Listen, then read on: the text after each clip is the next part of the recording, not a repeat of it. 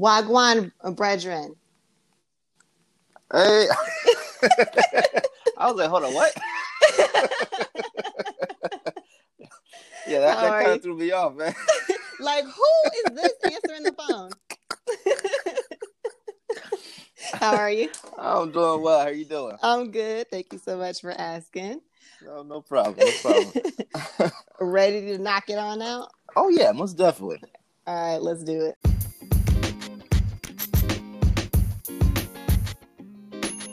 At the end of each week, I will sit and contemplate, what did I think about this week? What insights am I having in my marriage? What grabbed my attention in pop culture? What new mommy moments did I experience? Whatever makes my highlight reel at the end of the week is going to be a part of the discussion. Join me. Let's talk about it.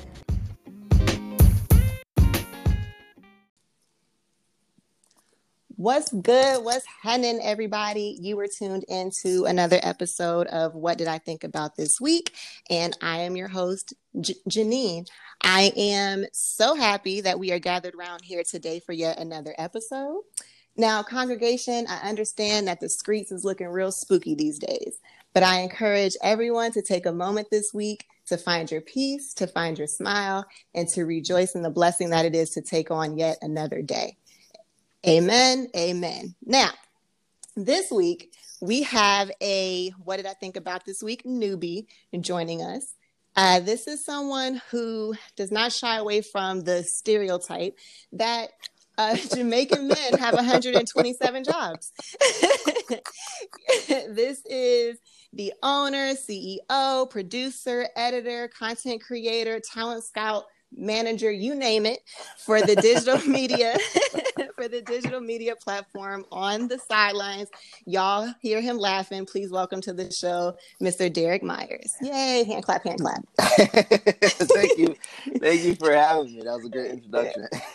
Thank you. I feel like I may have left out anything. Please add them. You got producer, you got editor, owner, talent scout. I think that's pretty much it. I can say that for now. Okay. No, I'm a photographer. Yes. As well. Yes. I can't forget that. I guess you could still call me a videographer. I try to get away from that. But every time I try to get out, he's pull me back in. Every time I try to leave, something he call it. Yeah, exactly.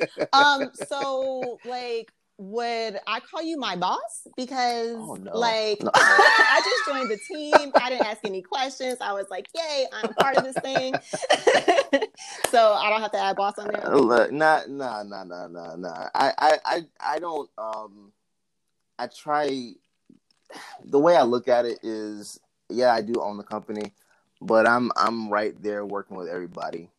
So I don't want to look at it like that. Now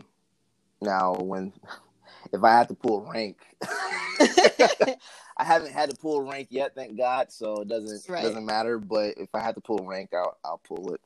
Okay. So if you have to put your foot down, you'll put your foot down. Essentially, I'm putting my foot down and putting the person down. Heard you. Okay. Well, I'm Jamaican, but I'm also from Jersey.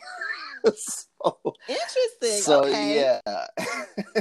Interesting. Yeah. So, for those who don't know, last week I made the announcement that I am the first female media personality to join the OTS family. Yes, ma'am. And so I have a music podcast called Pass the Aux with my cousin Dwayne. So that's how I met Derek, and we linked and so on and such forth. Yes. So, So glad to have you too. Thank you. Glad to have you. Thank you so much. You bring a different type of energy that we need. I've been looking for a woman, especially a Black woman, to join the team. I've been searching for multiple Black women to join the team.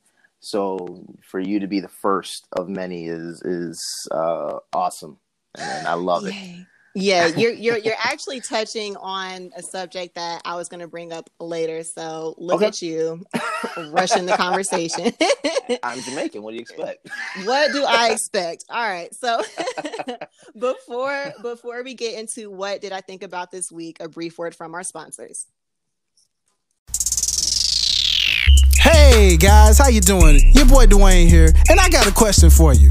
Let me ask you this.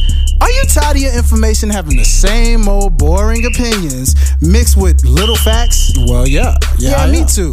So let me ask you this. Do you like factual information with a sprinkle of opinions on top? Yeah. Are you into gaming, music, sports, film, TV, fashion, and media? Yeah, I'm into Well, come on over and join us on the sidelines. Check us out at otsguys.com and follow us on Twitter and Instagram at otsguys. Now, put me in, coach. I'm going in. All right, so before we get into this week's episode, I want to acknowledge something. What did I think about this week normally is an easy listen, fun, silly, clatch it conversation with Jim. Clatch it, super clatch it.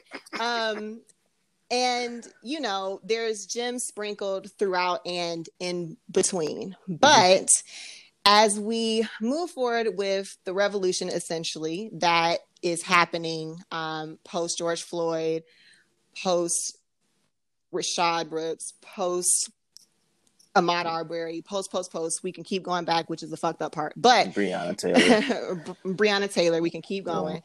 Yeah. But as we move forward, the topics are going to be a little heavier.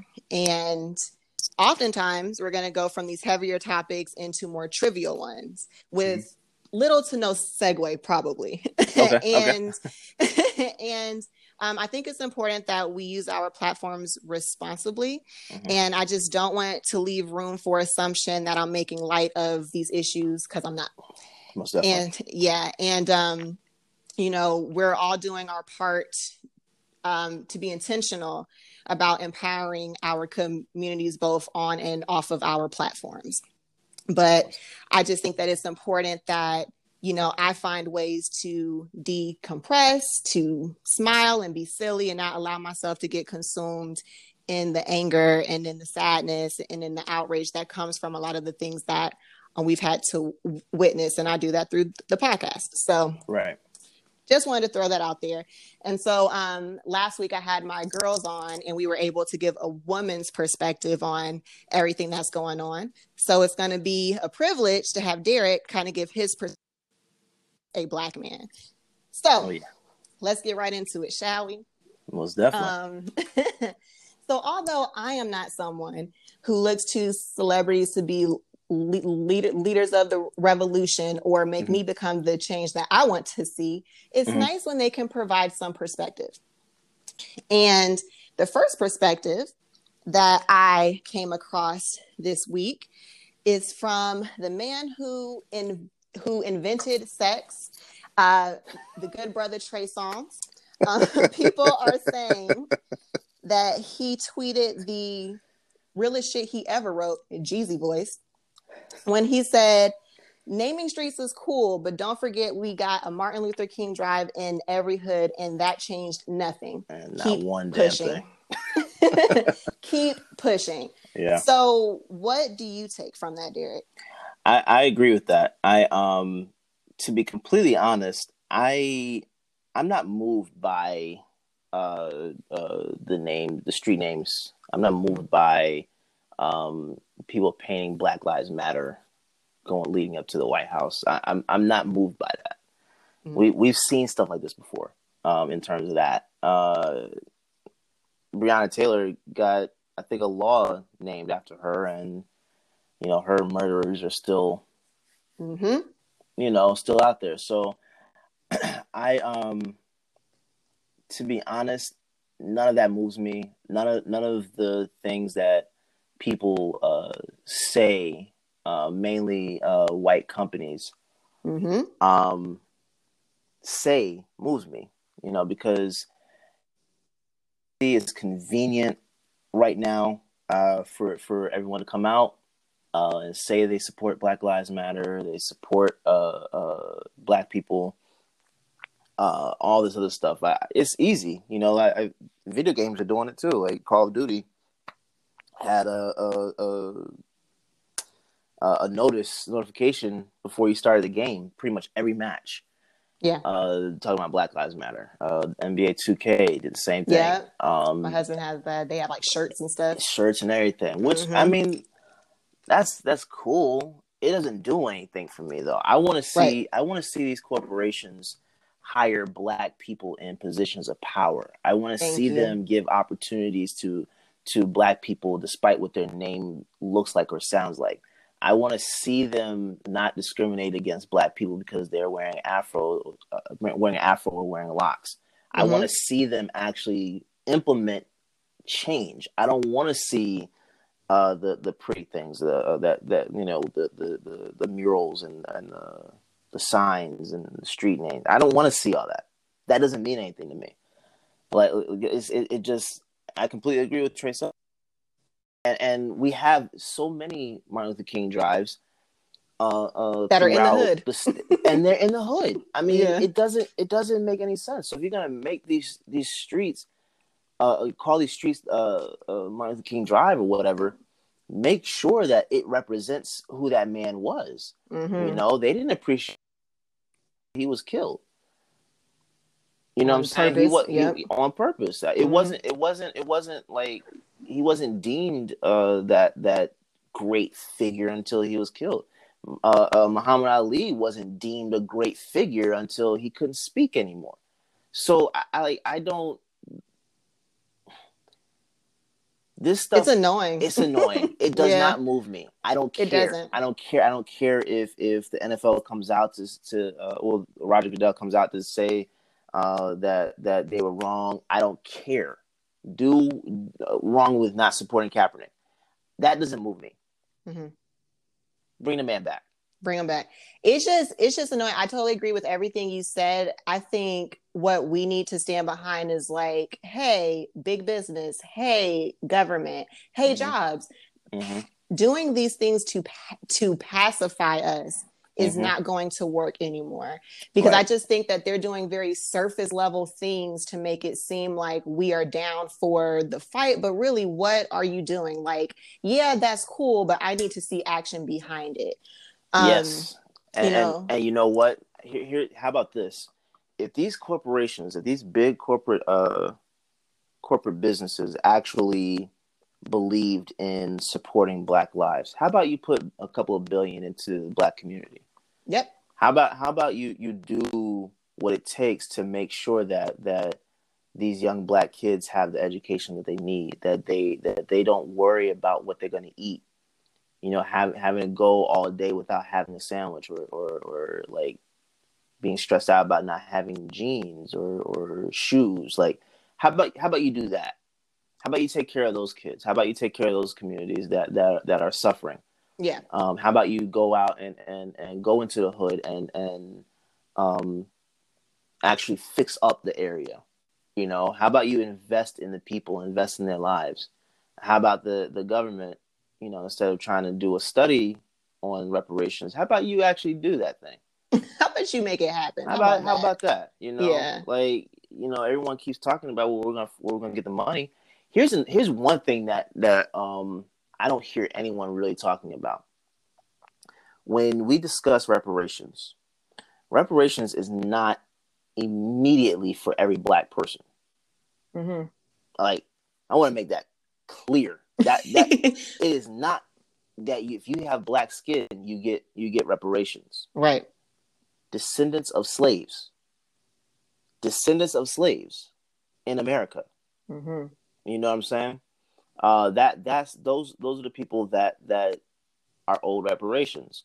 So, you know, like, my mom's side of the family is Jamaican. My dad's side is from America. My great grandfather told me stories about working on Jimmy Carter's plantation. My goodness. How he earned, I think, like 3 or 5 cents a week. So yeah, when when you're from when you're from the islands, like I know the islands had their own thing, most definitely, and honestly, we're all from the same thing, like Right. from Africa. But when you're talking about what America owes, what that debt that they need to pay, and let's actually say this too, Africa owes an apology too. Yeah. Africa owns a huge, like they need to own up for that as well. But in terms of what America put us through, they need to pay for that. They need to pay for that. And I don't want to hear anyone talking about a study of paying for that. Y'all have had That to enough me time is of damn studying. it's too, yeah, like, come on now. They've had too much time to open the books up. They've had too much time. But you want to rewrite history. White people are so intrigued and interested in rewriting history that they don't want to right the wrongs of the past. So I'm glad So you I don't want to touched hear that. on the rewriting history. So something that kind of ties into these companies pacifying us. Mm-hmm. I'm sure you've seen that Quaker wants to take away the logo of Uncle Ben and cream of wheat and of the Aunt Jemima pancake mix. Yeah. Sir, okay, maybe, but what else are y'all doing? Like, again. Yeah. Here's the thing about that, though. Like, you can't tell me that these corporations did not know where those figures came from. Mm-hmm. You can't tell me that they had these black faces on their boxes and bottles, not knowing where those came from. You know, I don't buy Aunt Jemima's anything. Like, I haven't in years. I grew up on Uncle Ben's rice. I did, but I haven't bought any of that in a few years either. Right. So it can't be that, oh, oh my God, I'm sorry, we didn't realize that, these were offensive figures. We didn't know. Nah, I don't buy that. Not when you have these big corporations that have departments that do research, mind you. You have That's to what know. y'all went to school for, right? To research and to be able to market, right? Okay, cool. Yeah, that's a part of marketing. You got to understand the whole thing, the whole story that you're telling. You can't tell me that they did not know how offensive those figures were. Now, the consumer, I can't fault the consumer. I can't. Syrup was good. Like the pancakes mad fluffy, son. Yeah. The rice was slamming. Like, I can't fault the consumer, because honestly, we as consumers, we don't, unless you're from that world of marketing, or you've had some type of experience with marketing, whatever the case, unless you've been involved with all that stuff, you're not going to be paying attention to the subliminal messages that companies tell. That's part of it, So yeah, they can miss me with all that. I don't want to hear about now. Oh, we're gonna take these figures down and rename. Nah, man. Nah, I'm good. And then my whole thing is like, like you said, as a consumer, and being that we're from a whole different era, me seeing the Uncle Ben's box or seeing the pancake box, I'm not thinking, this is a constant fucking reminder of slavery. I don't think that. Mm-hmm. So you changing the image, yeah, it's a step in the right direction, but like you said, what are you doing to diversify your boards? Are you giving money back? I would much rather see that. And it's annoying because I feel like these companies are making these decisions, one to pacify us, two, to try to be on the right side of history. And then y'all are scared of the wrath that is Black social media. So y'all not really doing the right thing because that's what y'all in your heart of hearts wants to do. You're really just saving face. Right. And trying to protect your bottom line. Yeah. That's But pretty much it. But I saw an article where the great grandson of the lady, her name was Anna Short Harrington. She portrayed the role of Aunt Jemima from 1935 to 1954. I saw an article where he gives a different perspective. He doesn't agree with them changing the logo, and he says, "Yeah, because he's still getting paid from it." Yeah. I wouldn't agree with it either. His direct quote is, "This is an injustice for me and my family. This is part of my history. The racism they talk about, using images from slavery that comes from the other side, white people. This company profits off of images of our slavery, and their answer is to erase my great grandmother's history, a Black female. It hurts." So I don't know, man. Yeah, I'm not moved by that. I'm not. That doesn't matter to me. Yeah, at all. It doesn't. What are your thoughts on HBO taking down Gone with the Wind because it romanticizes slavery? Again, like, everybody is being retroactive. Like, I none of this moves me. None of this makes me think, that's a good company because they decided to not romanticize slavery, or they decided not to mock Black people. Like, none of that moves me. You should have been known that. Now, but see, here's the thing. This also speaks to who is in the room. Mm-hmm. Who's not in the room, I should say. Right, who's not in the room. Obviously, Black people are not in the rooms when they have these type of meetings. Right. And for white people to sit and discuss different things that involve Black people and not include Black people in on the conversation, that's white privilege in and of itself. Preach. So none of this moves me, because now you want to take stuff down. Now you want to apologize for what? 3 weeks ago you weren't apologizing, let alone 10, 15 years ago. So none of this makes any sense to me. None of it moves me. I don't care. It's not going to make me look at these companies any better because they decided to do this. I like, just put Black people in those positions to make these to make these decisions and also have these conversations. Yeah. You cannot try, like, I can't write a story from the perspective of a Black woman and not ask a Black woman her thoughts and views and opinions and help guide me through how to do this. Right. I can't do that. I'm not a Black woman. You know what I'm saying? So I can't speak for Black women. I can based off my experiences, I can draw my own assumptions, but I can't speak definitively for Black women from their perspective on everything. You know what I'm saying? It doesn't add up. Right. So yeah. And I'm not for the erasing of the history either, because although a lot of it's rooted and it's painful to think of what the times were, it's still a part of our history. Like, as far as the Gone with the Wind, the freaking Confederate South was real. Slavery was real. The fact that Black actors could only get these stereotypical typecasted roles is real.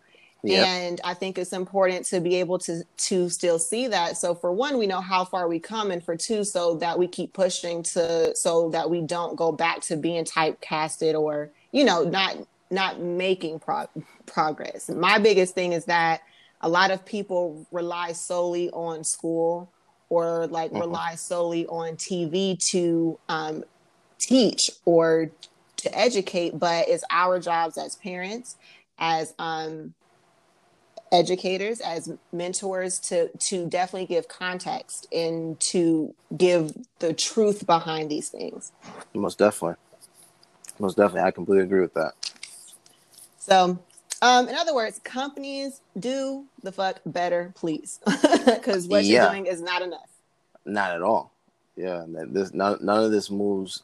From what I understand, no one that I've spoken to, they're not moved either. So it is what it is. Have fun with erasing the history that you claim to not. You claim to have not known anything about. Like, oh, this is a surprise. Yeah. I'm good on that. Cool on that. Now, J. Cole releases Snow on the Bluff this week, and people lost their damn minds. Either for a good way or for we're canceling J. Cole. And I'm not personally canceling J. Cole.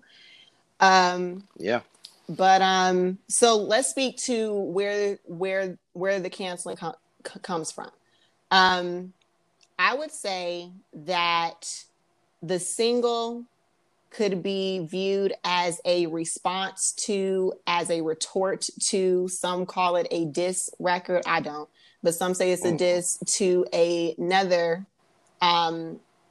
musician named Noname. Now, Noname did not specifically name J. Cole, but it seemed that in tweets, she was just kind of speaking in general about entertainers, celebrities, rappers who either aren't doing enough or who aren't conscious enough or are considered to be silent during these times.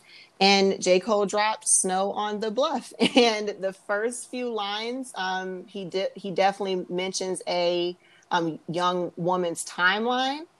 So it's safe to assume that he may or may not be talking about Noname. But the reaction was that people feel that he shouldn't speak on a Black woman's tone, or that Black women should not hold the sole responsibility to educate everyone. And now we're here. Yeah, we're here. I'm honestly confused with all this because I really don't understand all the hate toward J. Cole. I think, you know what? Let me rephrase that. I think that people have been trying to figure out a way to get at Cole since For Your Eyes Only. And I honestly thought that was an excellent album. I loved it. But I think that since they've been trying to find a way to get at him with that, since you never had a to really go at him, now you want to call him out for this. To be completely honest, the song itself, is it a banger? No. Is it catchy? No. But it's like a therapy session. It's a therapy session. It's a therapy session for him. Yeah, and I think that, let's say, for example, she wasn't talking about him. I think he may have been responding to her tweet, rapping from the perspective of the person she may have been directing that tweet toward. We are on the same wavelength. I feel like both of them were speaking in general, but them as individuals just happened to be the faces placed on the people that it was supposed to be meant for. Right. I think that people are running away with this and just overly woke folks, yo. Like it, yeah. Take a nap, bruv. Like, we don't have to be like stop moving off of emotion so quickly and just really take time to look at this. Like, J. Cole is not a simple rapper. So look at this like from an artistic standpoint. Like you said, he may not be speaking for himself. He could just be speaking from another person's perspective, which is what rappers do a lot. Yeah. Most definitely. A lot of them will even talk about getting into gunfights, and they've never even held a pistol. Never shot a gun in their life. So, like I don't know how in certain situations people know how to add context to things, and in others they don't. That's why this whole thing irritates me, because if you still at this point in time have something to say about J. Cole and this song, that means you did not take any time to listen to the song. You didn't take any time to read the lyrics. All you did was read headlines and read other people's opinions on this instead of formulating your own. Which is the curse behind social media. Like, Yes. it is definitely a tool, but then you're forming your opinion based off of what, like a 120 character tweet. Like, you have no context. Yeah, and that's what really pisses me off about social media. I can't. I'd like to have my own thought. Will some of my opinions be inspired by what someone else says? Yes, sure, most definitely. But for the most part, what I say is something that I think of on my own. Yes, because I'm not trying to base my opinion off of what others say. Like, I actually do my research before I speak up about something. It's okay to be inspired, but don't let another person think for you. Exactly. That's pretty much what you just said. I've had people think for me growing up in church, and I got out of that. And look at us having a whole side conversation, a whole nother topic. Go ahead. Yep. But that's where I came from. That I've already gone down that road, and it does. I don't know how anyone can feel comfortable doing that. How they can feel comfortable allowing other people to think for them. Right. I don't get that. I want to go off on two tangents. Tangent number one, you mentioned that you think people that got upset about, or people have been finding a way to get back or to attack Cole after the For Your Eyes Only album. Yes. For those who don't know, speak to why you feel that way. Because they did exactly back then what they're doing right now. They didn't listen to the album. They didn't read the lyrics. I did. I actually see how that ties into something he spoke about on Forest Hills Drive. The friend that he was discussing. I forget which song he was talking about. One of his friends. But I believe that friend he was talking about was the friend who For Your Eyes Only was for. Like people don't understand. For Your Eyes Only was written by one of his friends. Like it was an album that he made, but J. Cole put his own spin on it and put it out as a letter to his daughter. Right. So people didn't dig. People didn't do their own research to think about why he put this.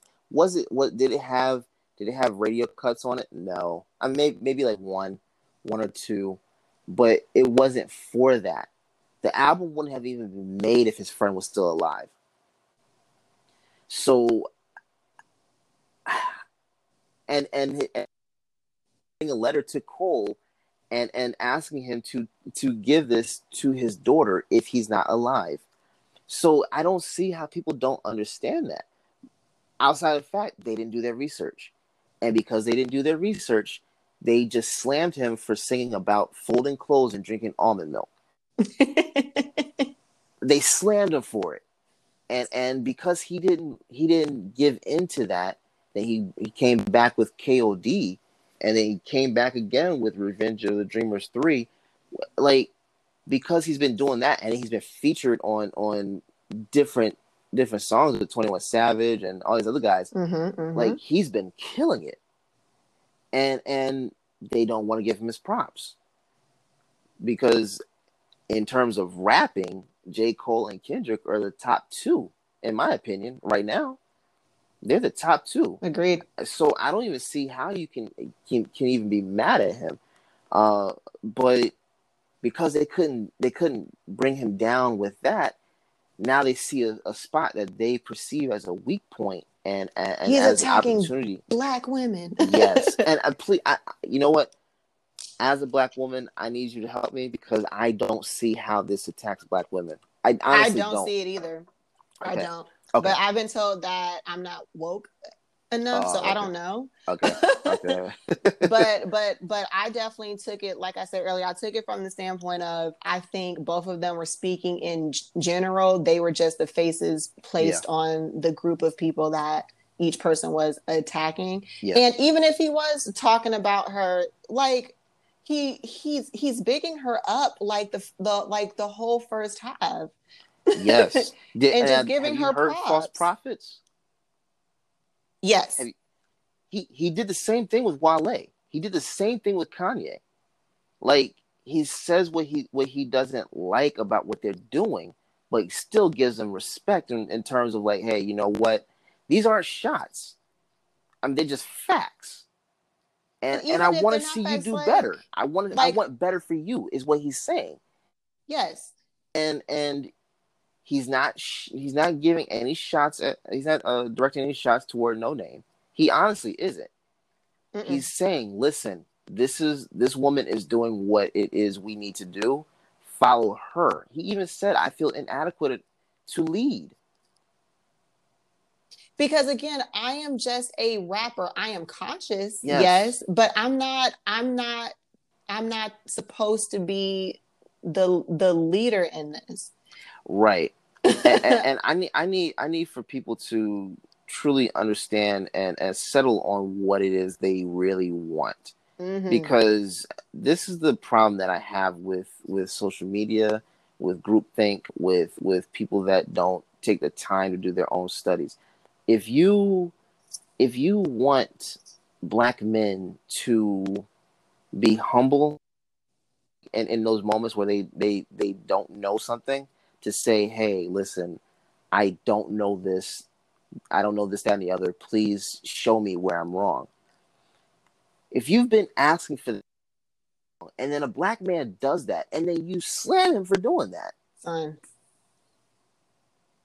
Folks don't know what they want. They don't know what they want. They don't know what they want. And that annoys me. I like stop throwing shots at someone that's doing exactly what it is you want them to do. Mm-hmm. I don't get that, and I don't know anything about No Name, so I can't speak on her. No. But from what this whole thing started, she's giving the voice to her community for what needs to be done, and she is leading the charge. Mm-hmm. So you can't do anything but show respect to her for that. That's major props. To direct others who may be blindly following you, someone who may not know it all, I am directing you to the person you should be listening to, the person you should be following, because I'm not that guy. Yes. and I am aware and humble enough to tell you I am not that guy. Right. and see, you know what confuses me as well? I don't understand why Chance the Rapper thought he needed to get in on this. Chance sometimes speaks prematurely as well. Yeah. Just so he can be pro Chicago or pro whatever. Yeah. You should have set this one out, kid. We should just let this one ride. We should just let this one ride. Yep. This is definitely one of those times where he just kept quiet, because I don't even understand what his point was with going at Cole for this. I outside of the fact that he's friends with No Name, I get it, I understand it, but this is not about that. Mm-mm. This is not about protecting Lil Sis or whatever. That ain't, because it wasn't an attack, so there's no need to protect, quote unquote. Exactly. Like I have a younger sister. And if I see she's in something like this with someone, I'm gonna sit back, because I see that there's respect on the other party's side. Right. You know what I'm saying? But instead of actually doing that, like, he just wants to just jump out and attack the other person that he says he's cool with. You can't do that. You can't do that. You know, it doesn't make sense. I need for people to to stop allowing themselves to be in this group think and do your own research. Please do your own research. That's why we are where we are in terms of media anyway, because people don't do their own research. They go out and grab the headline to try to be first and not accurate. Speak on it. You were taking thoughts right out of my head. I love it. Because I was just going to say, like, people just need to settle down and just allow themselves to really sit with something and think through it. Like, you don't have to jump on any platform and just speak on the way that you're feeling in the moment, because you're speaking off of emotion. Right. You're not speaking for what's actually happening right now. Yep. I'm this kind of thing right here. Just it really annoys me. I just super annoying. I don't get it. I don't get it. I hope they figure it out. I hope they figure out what their goal is. They're not going to be able to get inside Cole's head. Nope, because he's not going to let you. I don't care. He's already said it. My thing is too, like, J. Cole is not a celebrity that's present on these social media platforms. So for y'all to expect him to jump on lives or to jump on these platforms and like give out a paragraph, that's not in his character. And then get mad because he put his feelings into a song. Like, I saw people say that he should have just messaged her this. That's not how he rock. Nah. Especially, you can't be mad at that, man. See, this is what I don't get. If something is done in public, why is it that the response has to be private? You better speak on it. I don't get that. I honestly don't get it. If someone disrespects me in public, best believe I'm going retaliation will be done in public. Let me tell you something right now. I'm not holding back. You disrespect me in public, I'm gonna find a way to disrespect you in a big way in public. Make you regret it. Now, J. Cole ain't like that. He's just, he's a good brother. Yeah, I'm a little petty. I'm still maturing. I'm 30, so I'm in that space where I'm still a work in progress. I'm a work in progress. Yeah. But I'm gonna be a work in progress till I die. So y'all just got to deal with it. You gotta deal with it. Yeah. Yeah. Real quick, second tangent is you mentioned you stopped letting people think for you. After you stepped away from that when it came to church. Like, what was the process like to be like, wait, people are thinking for me. Let me step aside and really get into how I'm feeling and what my thoughts are. So, I was sheltered as a kid. Not in a bad way. My parents did everything that they thought was right, and I have nothing but respect for that. But there were things that I did not learn about till much later. Okay, and between that, growing up in the church, and also being homeschooled from middle school through high school, I did not have a lot of exposure to the outside world. So my thought was, what I thought was my own was something that the church placed in me,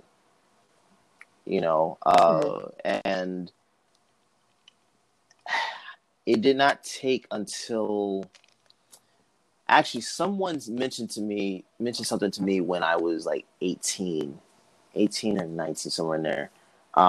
He said something to the effect of, I don't understand these songs in praise and worship at church. He said, they're saying this, that, and the other, and it doesn't make sense.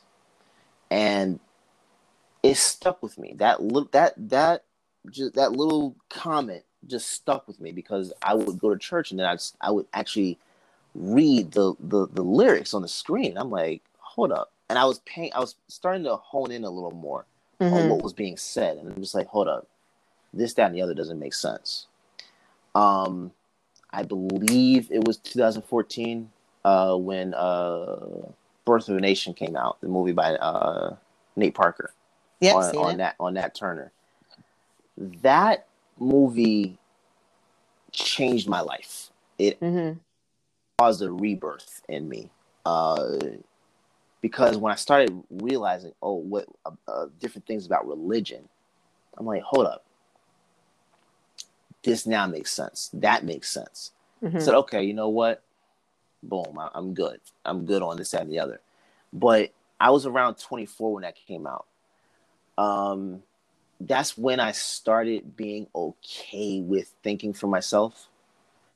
I think I still went to church for like another year and a half. But the entire time, I'm like, I don't fit. Mentally, I don't fit. I don't fit in with these people. I don't fit in with the line of thought. So, I was also going through some personal things at that moment too, but it was a lot. I went through depression and suicidal thoughts at that moment. And J. Cole is actually, outside of my family, thinking about how it would affect them if I did it. J. Cole was the one that really drove it home for me. For Your Eyes Only was the album that made me snap out of it. Yeah. So I have much appreciation for Cole. But I say all that to say that moment in time was a dark period for me. And I started being more comfortable with thinking on my own. And when I realized how brainwashed I actually was with growing up in the church and the different things that I truth was not true for me, because I started thinking about it because I would hear them say, this is the way, this is the only way, this is the right way, this is God's way, all this other stuff. I started thinking about it from the perspective of other religions. I'm like, hold up, if we're sitting in church and we're saying this, what are Muslims thinking? What do they, how do they feel about their beliefs? They believe they're right. You know what I'm saying? Other people in other religions believe they're right. So if all these people believe they're right, we believe we're right. We all cannot be right. Right. And I started thinking, like, well, hold up. If we can't all be right, what makes me think I'm right? Then I started asking questions about religion. Basic questions. I said, if I were to have kids and my kid was asking me this, could I answer it? So I started asking myself these questions from that perspective. Guess what? I couldn't answer them. I could not answer them. And I'm like, if I can't answer questions that a 4 or 5-year-old kid would ask, basic things, how do I believe it? Because I don't believe that you believe what you say you believe until you challenge what it is you say you believe. I don't think you can, because at that point it's like, what are you standing on? What makes you so sure of what it is you're saying? And so for me, that was the most introspective time for me, that I grew from, and I still have a ton of questions, which I know not all questions will be answered, but the basic ones, the basic should not have any type of hesitation in answering to. And that's where for me, around 26, 27, I left the church. I left. I've been back for a funeral and a baby dedication in the last 2 years. Two complete opposites. Yeah. Yeah. And those are out of necessity. It wasn't even that I wanted to be there. It was I needed to be there. Right. So yeah, it's just been a lot. And that's why I want for us as a community, especially as Black people, to get away from this group think.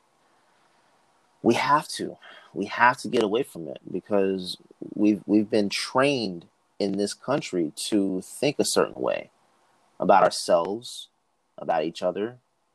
It's ingrained in what we consume through media. It's ingrained in what we're taught in school. You know what I'm saying? And we have to be willing to challenge ourselves to say that, you know what, this might not be it. And find out if it is. If it is, cool. But what if it's not? Like, what if what you believe is not the truth? There should just be a constant yearn to seek information and to seek the truth, and don't just stop at what an easy solution is, Right. because everybody feels that way. Right. But see, that's a problem. We're so comfortable. We're so comfortable with just taking that easy route of saying, you know what, I just believe this is cool. I'm good. Yeah, we're good. Next, please. Yeah. So Yeah. for me, it's just like, you know, that's why I want us to be able to evolve and be better, Mm-hmm. you know, because I know we can be. But we have to want that. We have to want that, and we have to strive for it, and we have to be willing to be to distance ourselves from people that think otherwise. We have to be willing to. There's a lot of relationships that will suffer from that. You know, I had lifelong, childhood friends, quote unquote friends, Quote that that I thought, you know, would be there till the day I die. I ain't spoke to them in 2 years, 2-3 I'm years. so scared of that. Oh my gosh. Like, it's so relieving. This is another tangent, but like I talked to like my aunts and my great aunts and to my dad and to just the OGs essentially, and they talk about these moments where people that they thought were their like friends showed their hand and they had to walk away.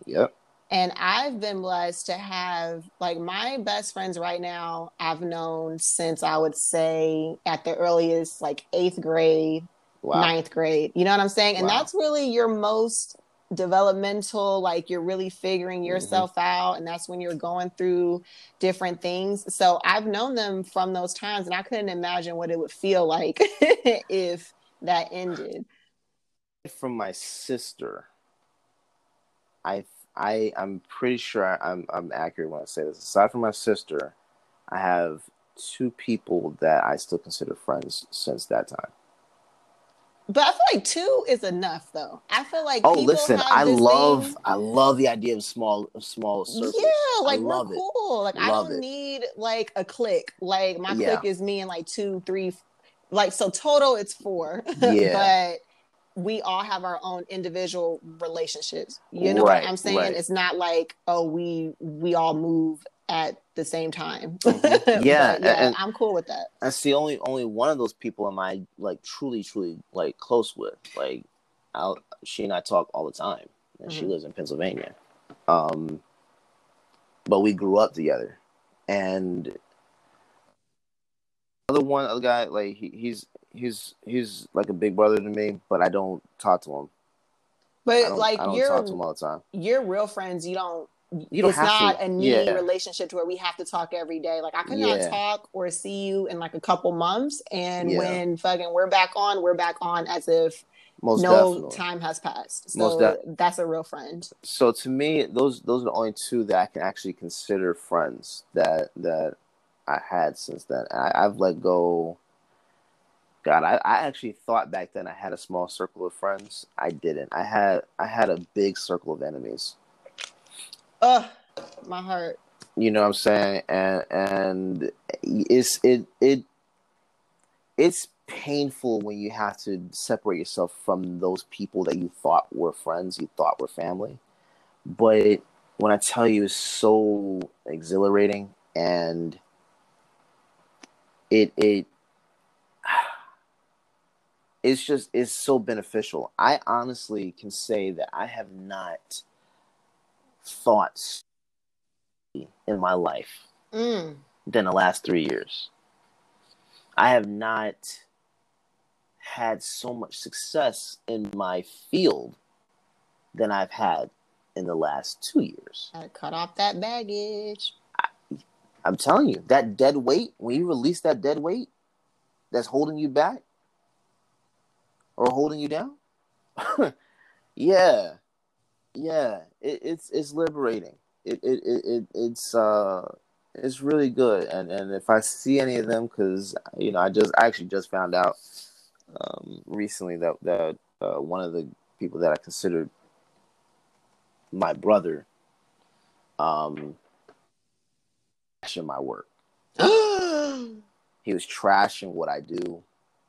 Said I wasn't going to do anything with it. But what are you doing, sir? And let me tell you something right now. What are you doing? He was saying that all at the beginning, pretty much, right? Because the beginning, I can admit I wasn't great. I wasn't, and no one else. Yeah, it's a process, and the amount of growth that I've had in my photography, in my video editing, my ability to record, all that has skyrocketed. It's night and day between when I first started to now, and it should be. That's what it's supposed to be. It's progress. But he was judging my future based on my present at the time. Oh, you sad little man. You know what I'm saying? And again, I will die and not see them again, and I'll be grateful for that. But if I do, I'm flipping them all off. I'm flipping them all off. That's the attitude I got, and I would love for that to happen. Well, it's happening, sir. We are well on the way. Now, to reel it back in, so we're good with J. Cole. Yes. Twitter, let's stop being so emotional. But I did want to highlight a few other artists who made singles or have made music in response to the state of affairs of Black people today. Lil Baby dropped the Bigger Picture. I appreciate Lil Baby for this. I like the visuals. I like the actual song. Shout out to him. I am in full support. I like it. Well, you know what? I support him with it. I've not listened to his music. Nope. So I can't speak on his catalog. I'm not really into the offbeat type of cadence. So for me, it more so throws me off than anything else. Now, that being said, the message of his song was, I totally salute him for it. Yeah. But again, we as a community don't really fully support those that are doing the right things. We more so support the stupidity and the ignorance. And, for even if Nicki and 6ix9ine we went left. I like it. Let's go. Even if they fudged their numbers on views on YouTube, they still garnered way more attention than Lil Baby did. That's a fact. From media, from fans, I don't get that. But at the same time, I do get it, because that's as a whole, that's what we do. That's what we do. We gravitate toward the ignorance and stupidity. We gravitate toward it because it's more exciting and enticing to watch. You know what I'm saying? And it's also an escape of what the reality of things are. Right. So it really is an escape for sure. Right. And I'm not saying you can't listen to both, you can't enjoy both, but support those like Lil Baby that are doing things in the community. And I'm not sure who No Name's tweet was directed toward, but we have guys like Kendrick and Cole that they're not tweeting about this because they're actually doing the work. They're in the streets for sure. Exactly. They're doing the work. Why do they need to tweet about it?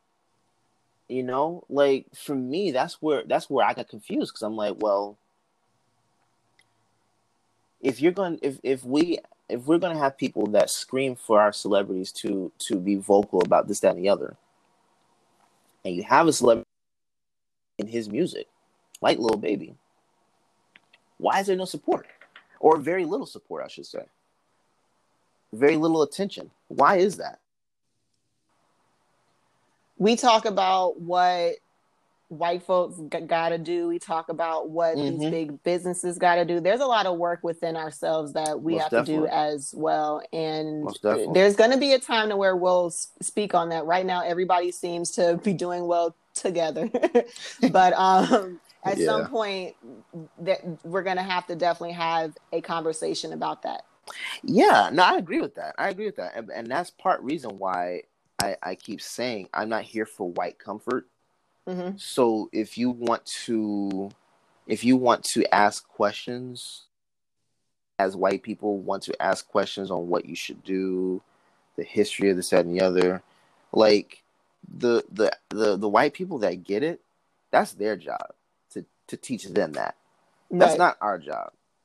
You know, I think our job is to do the work that we need to do within ourselves and in our community, to make sure we hold each other accountable, so that we can become a solid unit and kill it out here. That's what we're supposed to do. We're not supposed to be sitting here wasting our energy arguing with people on their views. And I think I officially retired from that about 2 or 3 weeks ago. Episode on one of our shows on OTS, Starving Artist, where shameless plug, but okay, yeah, where one of the hosts, the host of the show, LJ, he wanted to have this conversation right after George Floyd was murdered. He wanted to talk about Black Lives Matter with 2 or 3 black guys, and they had that conversation, killed it. The very next day, he wanted to have this conversation to continue with Black Lives Matter versus All Lives Matter. And I was on it. I think that was probably the moment where I emptied my tank. I think that was the moment where I said, you know what, I'm done with the arguing and the back and forth. Mm-hmm. I was already at the point at that moment, I was already at that point where I said, I'm not here for white comfort. I had already said that. But in terms of not arguing with ignorance and not arguing with people that make no difference, but that just want to be adversarial and be divisive, I'm not arguing with those. Yes. I'm not. It's too distracting, and it wastes a lot of energy. Oh, and I don't have energy to waste, honey. I don't have it anymore. Yeah, I don't have it anymore. I had it a few years ago, and I would be on social media arguing all the time. I can't do it anymore. I almost don't even want to argue about LeBron James anymore. So notice how you said almost. So there's still energy for that. Well, it's because it's a sport thing. I'm a Celtics fan. You know, he's on the Lakers, so I had to reserve a little bit. Yeah, I got you. You know, I'm at the point now where I somewhat don't even want to talk about that anymore. Let alone I got to sit here and argue with people who are ignorant and are cool with being ignorant. I can't have that conversation anymore. You know, it's just a waste of time. So I just hope that we as a community can get together and really support each other. You know, let's start doing things like supporting black businesses and doing that the right way, not making it a fad or you know, right, just like a hashtag or a post to say that I supported black business today. Exactly. Let's actually do it. You know, excuse me. I think that would be more powerful if we're able to keep our money in our communities a lot longer. and really affect how we move, so that we can establish that change. We can be that change that we've been wanting to see. I think we can get there. We just have to be on the same wavelength. We have to be. And then we also have to come together and agree on want and what we demand from our government. We have to. We don't even have this. The thing that confuses me is we don't have the group, or that I should say that leadership in our community, like the LGBTQ or PETA. We don't even have that. The NAACP is not that for us. They're not that major force. So we have to be willing to support those that are willing to be on that front line, like Killer Mike. Love Killer Mike. We have to be able to stand behind him and listen to what it is he's saying, and do what it is he's saying we need to do. We by the end of the year, I should have my passport. I should have my carrier's license. And I'm working toward being able to have property to where I can grow my own food and have my own animals there. That's to kill. So important. Because I don't want to have to rely on this system. If we took ourselves out of the system like that, oh my God. And then it can be mind-boggling to really realize just how many different systems we are really a part of. Yeah. Yes. It can be overwhelming, but like to disconnect, man, is really necessary. It's necessary. It's very necessary. It'll be a project. It'll definitely be a huge project. But if we can get that accomplished, if we can do that, oh my God. We'd be far along. We wouldn't even have to worry about all this stuff. We just, police ourselves. And honestly, I would love for the Black Panther Party to come back.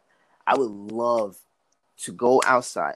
You know what I really want? I want the Black Panthers, the Crips and Bloods to get together.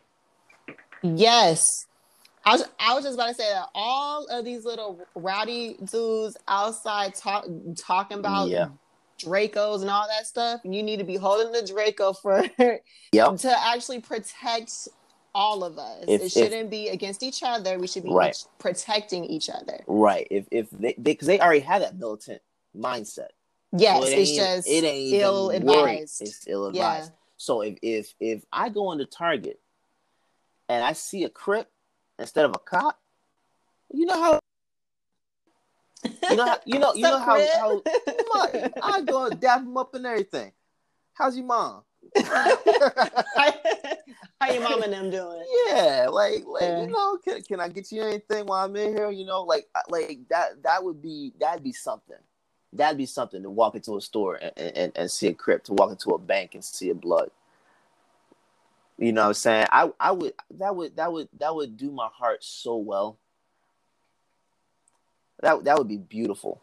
And I would feel really safe seeing a Black Panther, a Crip, or a Blood before I see a cop. Amen. One day, hopefully, we'll see. We'll see what happens. We'll see what happens. Yeah, that'd be great, though. That would be. All right, so what I would like to talk about next is we found out this week that Black Lives Matter activist Toyin Salayu, I hope I'm saying that right, was found dead a week after being missing, following tweets that she sent out about being sexually assaulted. She was seeking shelter at a church, got a ride to said shelter, and when she was asleep, the man sexually assaulted her, and then a week later she's found dead.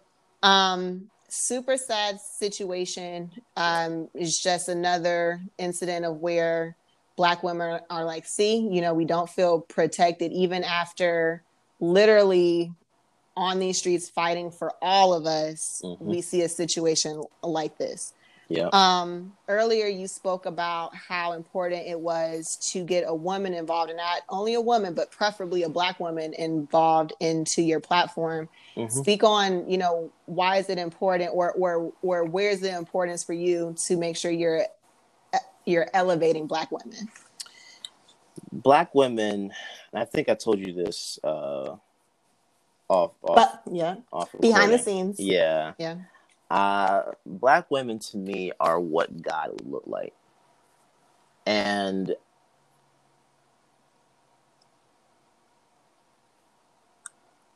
they're the most, you guys are the most undervalued group. And still go out there and do your thing.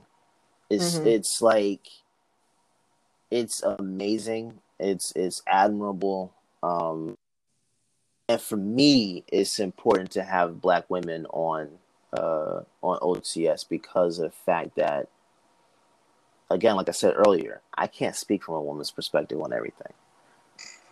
Excuse me. I don't think that it's right for that to be the case. I think there is such thing as male privilege, and we as men have to do the things that need to be done to and promote women. We have to overall. But as Black men, we have to do even more for Black women. We have to be purposeful in what we're doing to make sure that our queens are taken care of and not lacking, that they know we're here for them. And because of all that, it's a purposeful thing for me to bring Black women onto OTS. Women are more organized than men. you guys see things from a different perspective that I would never even think of on my own. And that's needed. Men in positions of power, however great or small, should be doing what it is that they need to do to put women in positions of power, or to help power, because women are killing it on their own. You guys really don't need us to do anything for you. but our job is our duty, because you guys stand by us through it all. It is our job and our duty to do what we need to do on our end to make sure that we look out for you. It's imperative. So that was something that was important for me. I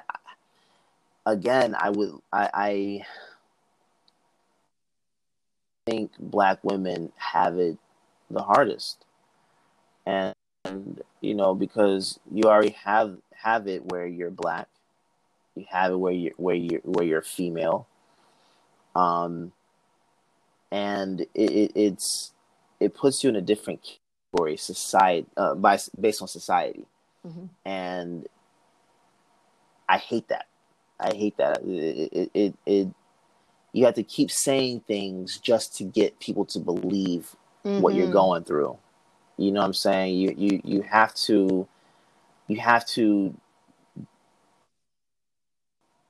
against that, but also come back home and make sure things are good at home. Oof. You know, and that's exhausting. That's exhausting. My mom works 2 jobs. You know, and she's a nurse. She's been a nurse since '95. So I've seen it firsthand. You know, I want to be able to retire her. Like I would love for her to stop having to work 12-hour shifts and stand on her feet for so long. So that's my goal. You know what I'm saying? And I want to see nothing but the best for Black women. you know. But see, at the same time, I would love for us to be able to be completely honest. I'm not supporting everyone that's black just because you're black. Yes. Mm-hmm. Like, I need to see that you have the vision, you have the work ethic, you have the drive, dedication, determination. I need to see that. Right. I need to see that. And I think that's one thing that we don't really talk too much about, is that we expect for people to put us in these positions, but just can because you we're perform? Black. Can you perform? Can you do Yes. what it takes? You know what I'm saying? As bad as Barack Obama had it as president, Michelle had it even worse. Mm-hmm. And guess what? She performed beautifully. I'm gonna tell you right now, in that position, at this part, the part where I'm saying I'm still a work in progress. I want to reemphasize. Let me be in that position. You know what I'm saying? Let me be in. I'm calling you every name in the book, and if I have the power of presidency, oh man, trust I'll be petty with it. Trust I would be petty with it. If you call my wife a monkey and all that other stuff, trust I would take care of that. Martial law on your front lawn. How about exactly. that? Exactly. how I'm gonna have Secret Service standing outside your door, like, what's up? What's up? You know what I'm saying? Was that you said? Yeah. What you just said? Say that one more time. Say it one more time. One more time. I'll be out there and have Secret Service standing in a circle, and I'm gonna call you to the middle. And we're gonna go at it. We're gonna go square up in the middle. Square up. I am the president that will square up. You hear me? Yeah. Could you imagine? Hilarious. Oh man.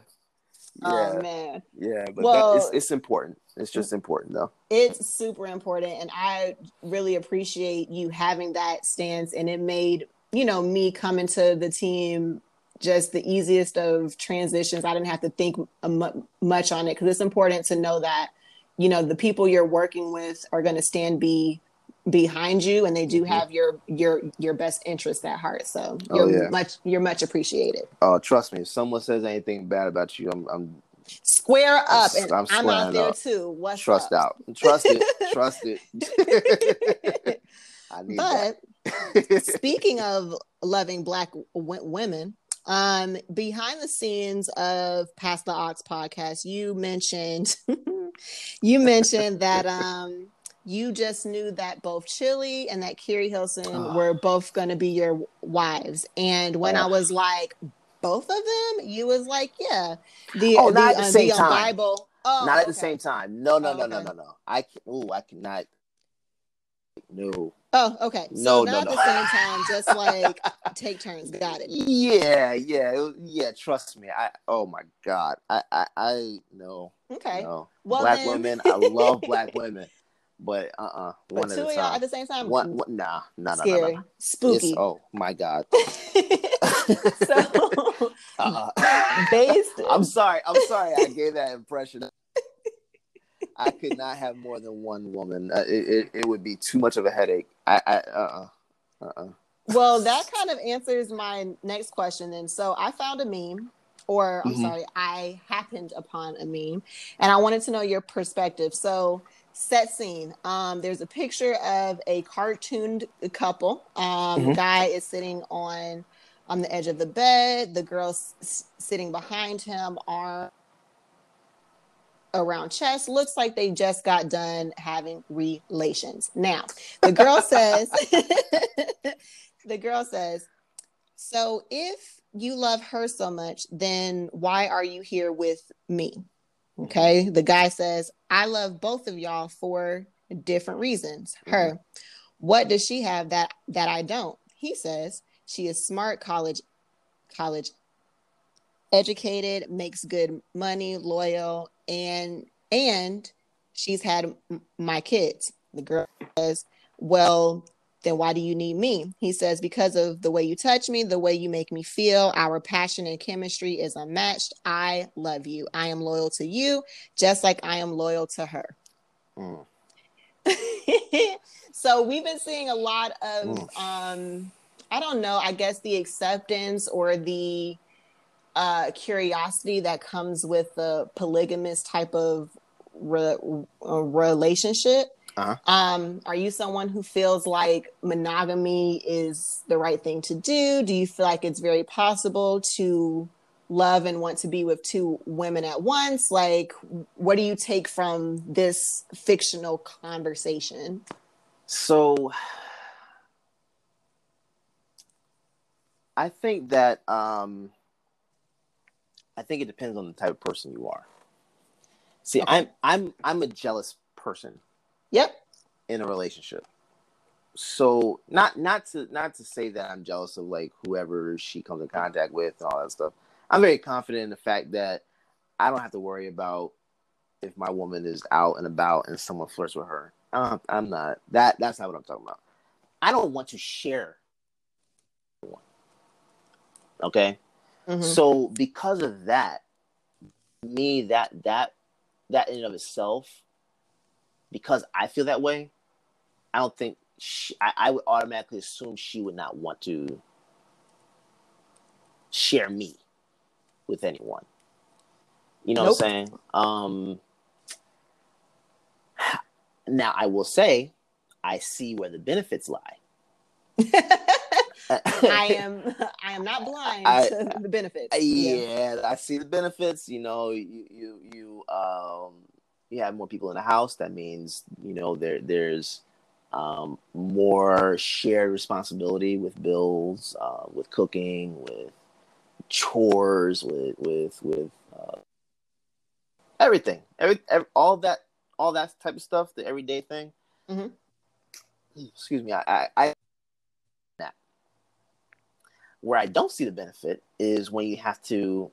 If it's like, do you schedule your nights, like who sleeps where, who sleeps with who, like, are we? Is it all three together or all like what are y'all doing?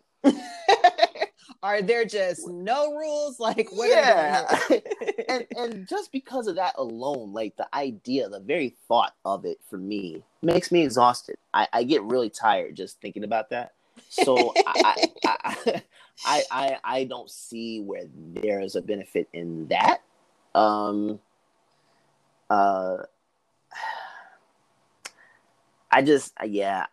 good on that. It's a headache because then you got to deal with multiple women being upset about this, that, and the other, and you got to put this fire out, got to put that fire out. Does she feel like I'm neglecting her? Exhausting. It's too exhausting and complicated for me to even consider thinking about doing that, let alone actually doing it. So I see the benefits. I see where that helps. But in terms of having to navigate through attitudes or feelings and emotion, all that, hell no, I'm good. I'm good on that. I'm good. One woman is enough because you already deal with that in a relationship. The right woman is enough. Yes, yeah, yes. But you already deal with that enough in a monogamous relationship. Now, I will say this though, my views on marriage has definitely evolved. Okay. Like I told you before, I grew up. Yep. So the thought process was, you need to be married by 25, 26. You need to have kids. Like all of those stuff before you're 30. Mm-hmm. And I tried. I bought an engagement ring from my ex at 25. We were actually going through a lot of things at that time. And I thought that a ring would fix it. Oh, hey, Dios mío. Yeah, we ended up, and my sister was talking to me about it. As I was walking into the store, she had called me. She's like, "Yeah, are you sure you want to go this route? Because actually, that just doesn't." And I'm like, "Yeah, man, I'm good. I'm thinking, I had decent credit at the time, and I'm like, I'll get a good price on the ring and all that stuff. I got a $3,000 ring for $2,500. They had some type of clearance or some type of time, and I bought the ring.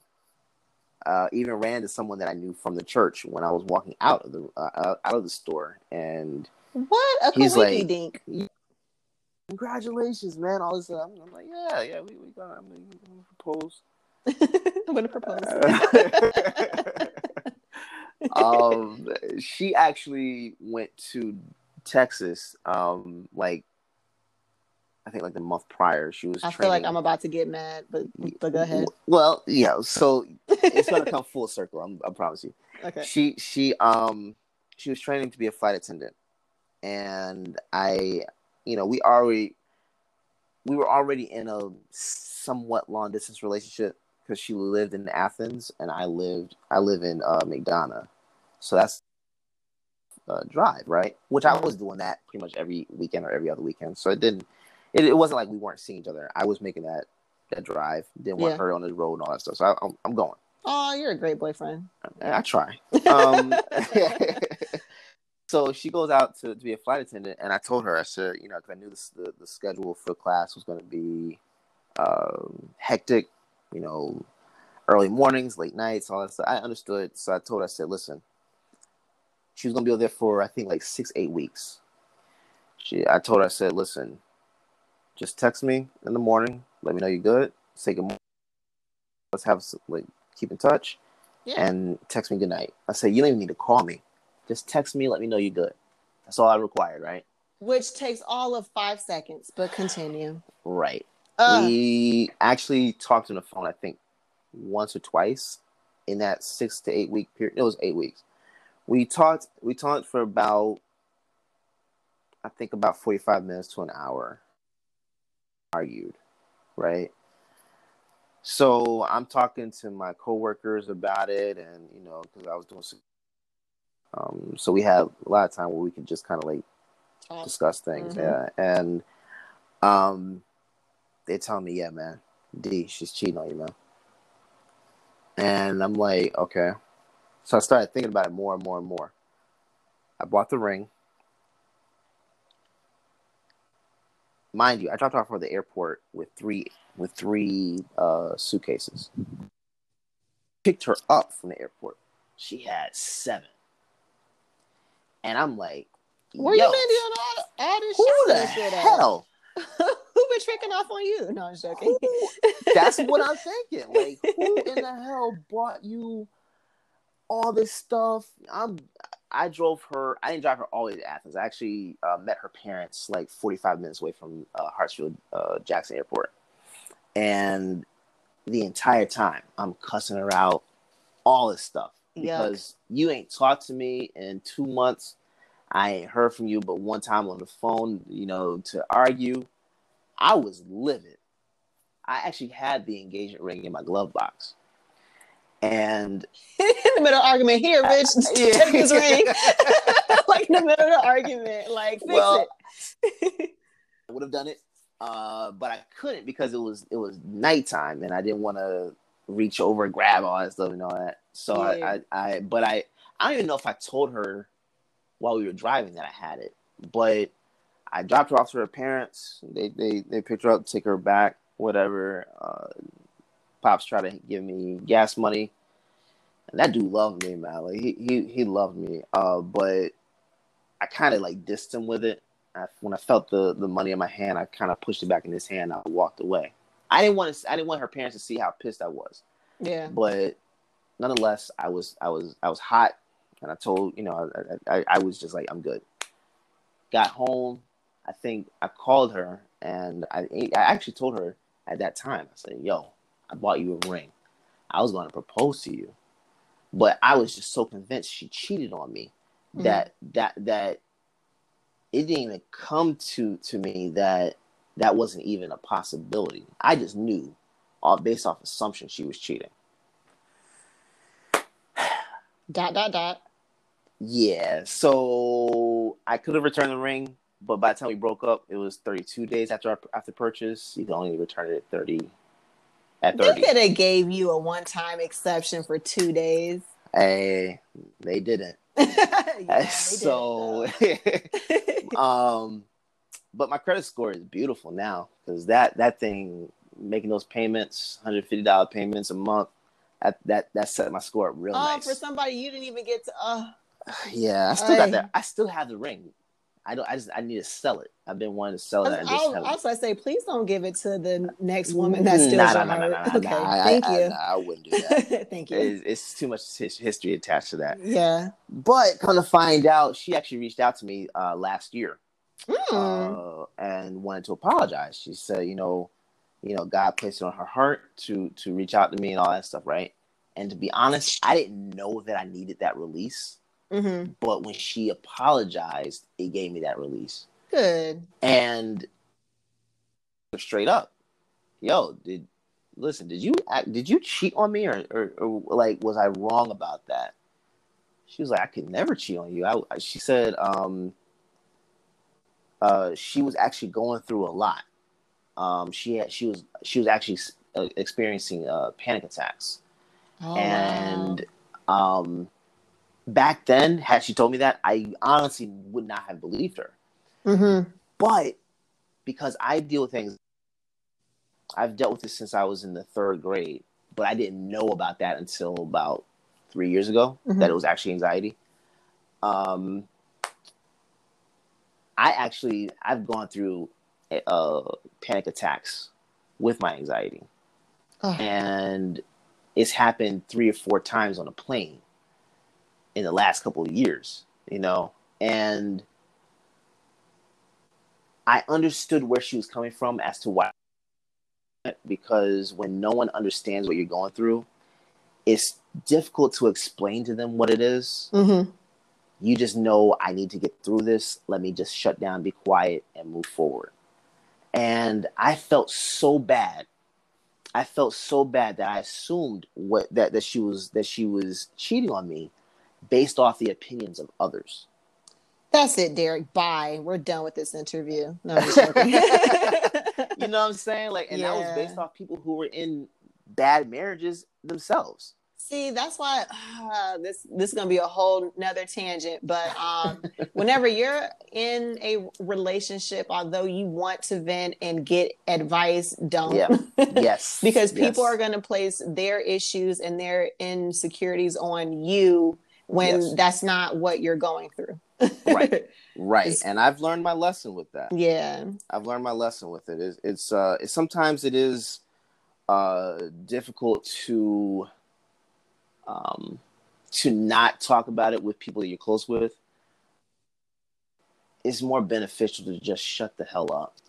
Shut it down. And just let it be. Let it ride out. I've learned my lesson with that. So yeah, I say all that to say that even in that time period, not believing her, and just as a Black woman, she's trying to convey it to me, but I didn't understand it. It comes full circle, like you said. Yes. Mm-hmm. And I also did not have the willingness to try to understand what she was going through.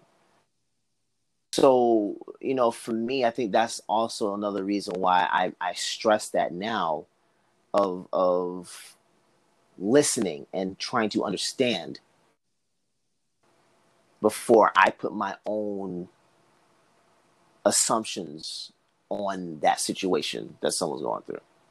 And not to speak on just you, but I think that it's so important when a woman comes to you and she is being vulnerable and honest about her feelings. It's important to really hear her, because a lot of times we suppress a lot of what we're really feeling, whether it be we are tired physically, mentally, emotionally.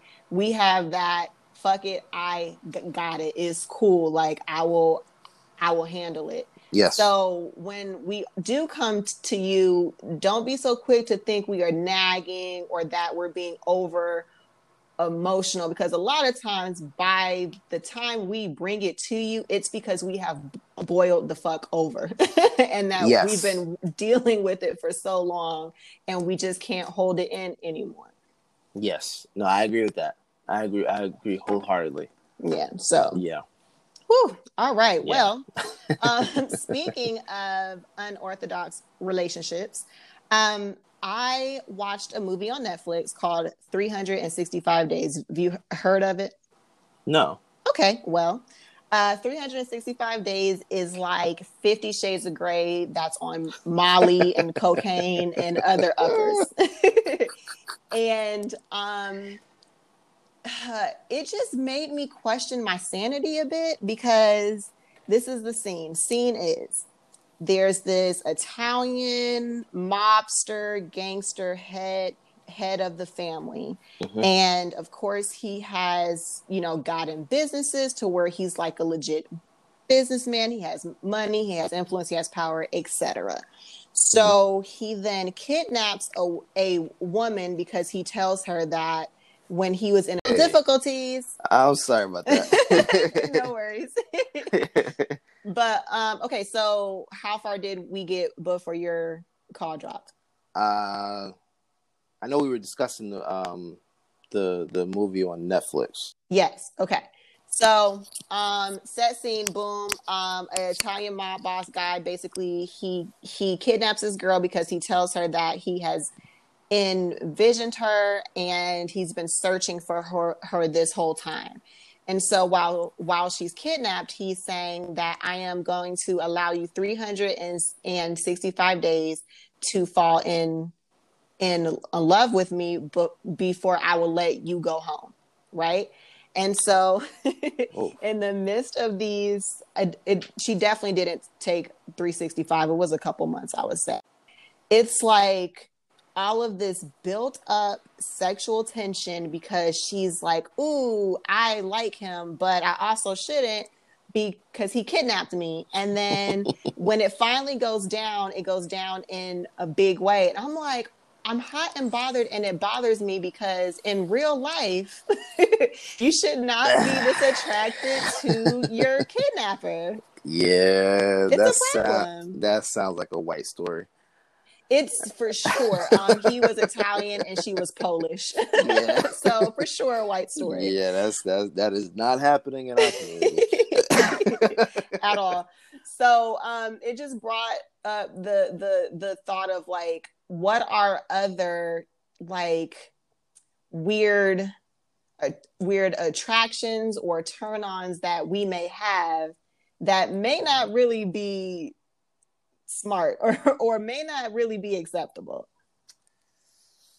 Ooh. Do you have anything that you like inside of a female that might be like toxic or that's a little weird? Or no? I'm gonna tell you why though. Okay. Because I'm really simplistic. I don't like too much that's going on. And that's been since I was younger. So the older I get, the less tolerable I am with the stupidity and fuck shit, really. Like I can't really get with it. So the stuff like that, to me, the extra stuff, for me, no. It's just, it doesn't work. I can't think of anything that's dish like that. Because Jesus, I'm thinking about kidnapping. As a black man, if I kidnapped anyone, Jesus, Lord, it's a whole nother story. Yeah, that's a different movie right there. The movie would have been done in 10 minutes, okay? Oh, or less. They would have strung my black ass. Yeah, I don't think I have anything like that. Just because I'm just I'm a quiet guy. I like the simplistic stuff. I'm a homebody too, so for me it's just like, not that I won't go out. But I have a small window of being out. You sound like my husband. He's like, I don't really know them like that. Yeah. I'm being at home. Yeah. Like, and I also don't like big crowds, Him neither. No. I'm quiet. I like relaxing. That to me is what I enjoy. And there's a lot you can do by relaxing, There's a lot that can take. We can play video games. We can watch a movie. We can listen to music. smoke, like all that. I'm cool with that. Just relax. I don't think I have anything weird though. I'm kind of boring. So then when Neo talked about it being sexy when them girls get mad, you're like, nope, that's not cool to me. Could you settle down, please? Yeah, that's so not attractive. That's not sexy at all to me. That in fact, when that happens, I'm just like, oh my god, man! Like, let me go find my own space now. I'm taking the exit, the quickest exit. I'm finding how I can diffuse the situation, or how if we have to attack it. If it's something serious, yeah, we'll go ahead and attack it. But if it's not, and you're just arguing for the sake of arguing, I'm not fighting for my position. I just couldn't care less. You win. You win. I'm good. Like, whatever. That's my attitude. Can we go eat now? All right, cool. if you're not gonna eat, I'm gonna eat. Hey, no, it's just that simple for me. I like simplicity. I like when we can do things together. But I like being able to just do those things at home. Me too. So as much of a social butterfly as I thought I would, or still am sometimes, I'm cool with being at home too. Like, I've never been like, I want to go out clubbing and all that stuff. Ugh. I can smoke, I can drink, I can listen to music at home. I have the hue lights. We can make it blue. We can make it red in here. Like, whatever we need to do can be done at home. And at best, me going out is just like going out to eat. Or I do like or I've been doing breweries a lot lately, but that's like not really going out, So yeah. See, I'm about to get ready to go get little last minute things for Father's Day tomorrow. Like, I'm doing that today. But trust and believe, once we get everything we need to get, back to the house, back to the crib. I'm not playing with that mess, man. Plus, I don't trust people. Like, I'm not a social butterfly. I thought I was a socialite before. I was doing that to fit in, to be completely honest. But I don't like the clubs. I don't like loud noises. No. So by the time I get to my 80s and 90s, the loud noises thing, like, I'm gonna be the old guy yelling at kids to get off my lawn. Like, that's just turn that music down. And I think that I'm mistaken a social butterfly just for me being able to connect with almost any kind of person. Like, I think it's different. Right. Like, I am personable and I can get along with almost anybody, but maybe I mistook that for being a social butterfly. Yeah. Because it's different. I think I did the same thing because I thought I was a real people person, and I can be when I need to be, but I like my privacy. I like my quiet. I don't like people being all up in my. That's why even with OTS, you see that it's a small group of people. It's not like a ton of people trying to, do everything at the same time. It's organized. It's cool, calm, and collected. That's how I like it. That's how I like my environment. Controlled environment. Controlled is what environment. You're saying? Yeah. That's also another reason why I stopped. Why I don't like doing videography, because if I'm on set, oh my god. Let me tell you, the last time I was on set was last March, and I don't think I'll ever do it again in my life unless I'm there just to, or things. I'm not to work. I'm not working on another set. I'm good. Been there, done that. Yeah. Yeah. A hot mess. All right. Yeah. Well, that we got into a lot just then. Our meat of the show took a little longer than expected, but that's cool. Yeah. That's totally Sorry about fine. That. No, you're good. This is great. We went off on some tangent, but it was good. It was very necessary. Yes. But on to introspective moments.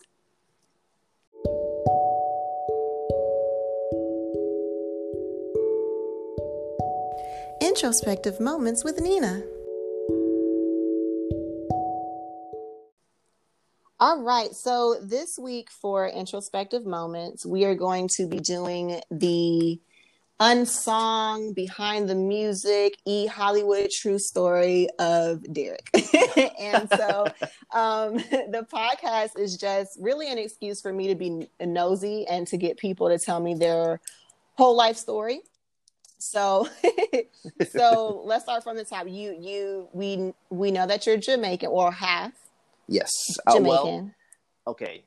On my mom's side, I'm Jamaican, Asian, I think Saudi Arabian. I think that's what it was.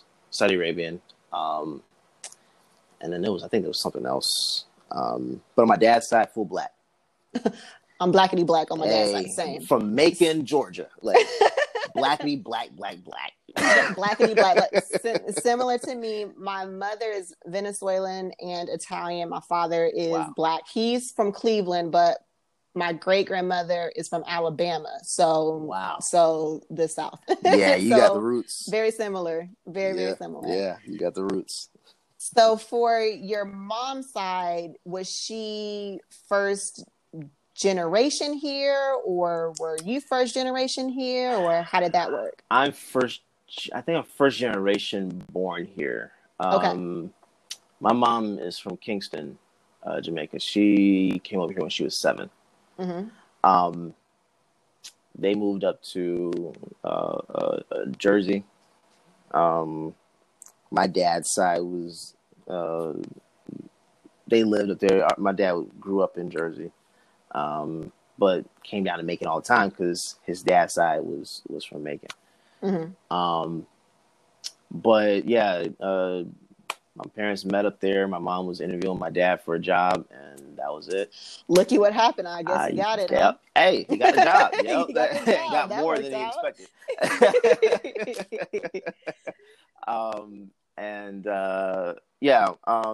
I was born in Newark, New Jersey. I stayed up there till I was 2. Moved down here. All I pretty much know is Georgia. Yeah. So my body is not acclimated to cold.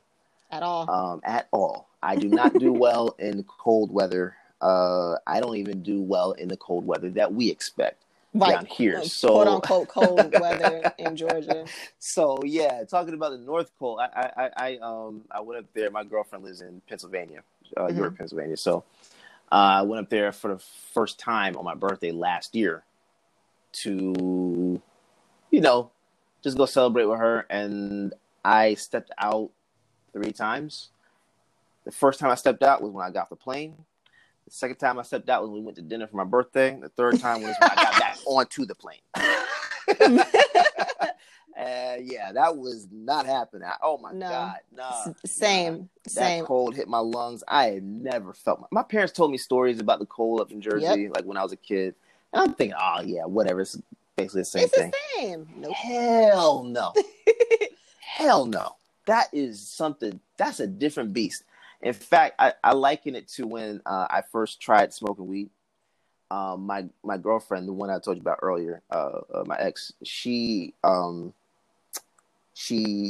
me, "Hey, let's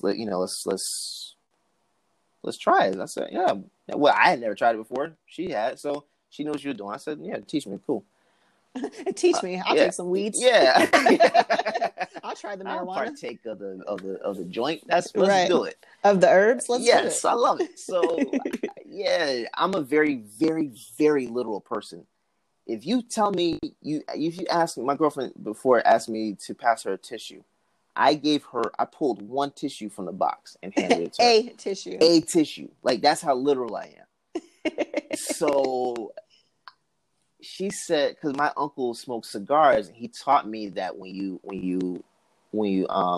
puffing on, you kind of like hold your tongue in the back of your throat, so you don't inhale the smoke. You just pull in and then smoke and then blow it out. So in my mind, that's what I was supposed to do with this. So I said, straight wasting the weed, sir. But go ahead. I did, but I didn't waste too much of it. I'll give you that, because I took a drag, but it all stayed in my mouth. And she looked at me. She said, "You didn't smoke that." I said, what do you mean? I just did it. She said, no, you're supposed to inhale it. So in my mind, that means inhale the smoke. So I took the blunt back and I went. When inhale. I got it. Inhaled it was like your an stomach. Oxygen tank. Let me tell you something. My lungs were on fire. My chest cavity was about to cave in. Like, I didn't even get. She was panicking. I was coughing. Let me tell you something. my tears are coming down. I'm coughing. I'm drinking 2-liter bottles of water. Nothing is helping. I cussed her out so bad. Don't you ever tell me to inhale like that again. My God. She was like, when she saw it, she said, no, that's not what I'm saying. Like, just inhale just a small bit. Oh, my God.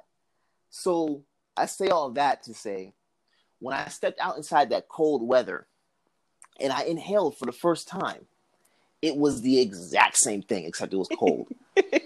My lungs, those brachial tubes and all that stuff was like, everything just was screaming. Mm-mm. I literally felt like ice was just like forming inside my lungs. I said, you know what? I'm cool on this. I am not moving up here. That is not happening. I had a similar experience to where you're right. You're like, oh, I know cold. Winters down here are freezing. I went to go visit my best friend in Philly. And when I stepped off the plane, I was like, oh, I need a coat from here. Because what I brought is not helping the cause at all. Like, I have that went straight through my clothes. I have Long John shirt. A thermal shirt. I know people don't know what long johns are, but it's a thermal. It's a thermal, yeah. So I had a thermal shirt on with a jacket and some sweatpants. I'm thinking I'm doing it. Got my Timbs on. I always have Timbs. Right. So that the Tim was like, you got to bring the Timbs up north. I'm going to be got to bring the Timbs. Nah. Listen here. I don't know if my Timbs are from the south or from the north. I don't know where them things were made. But Jesus Christ, that thing... I felt like I needed to wear 2 pairs of socks with the Timbs, and just I was not prepared. I was not at all. Was not prepared. I had the nerve to show up with a leather jacket and scarf, because down here, like, a scarf could like low key save you. I don't know what I was thinking. Yeah, it'll save you down here. It'll kill you up there. All right, so you moved down here at 2, so you pretty much grew up here. Okay, so side note, I watched a stand-up special by Yvonne Orji. She plays Molly on Insecure. Yes. So good. And she spoke about having immigrant parents to where it's almost hard to impress them. Of not succeeding in the traditional sense that they see, but still wanting to follow your dreams. So your mom pretty much grew up here, but did you identify with any of those fears? Not exactly how she described it, because my parents didn't. Yeah, my parents did a good job in